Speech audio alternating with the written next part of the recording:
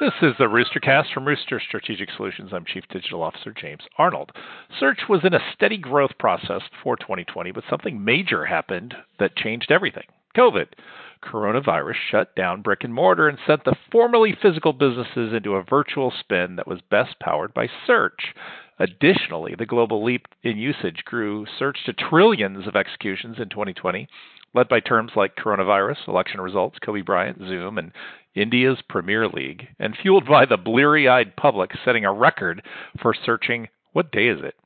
eMarketer reforecast paid search today and has it growing 24% in 2021 and continuing that stronger trend through 2024. Meanwhile, eMarketer shows Google falling to near 50% in paid search dollars as Amazon knifes its way further into the search game.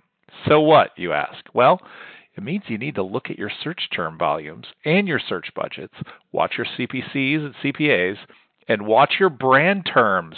More brands are planning to spend in search, and they just might be your competitors. This is the Rooster Cast.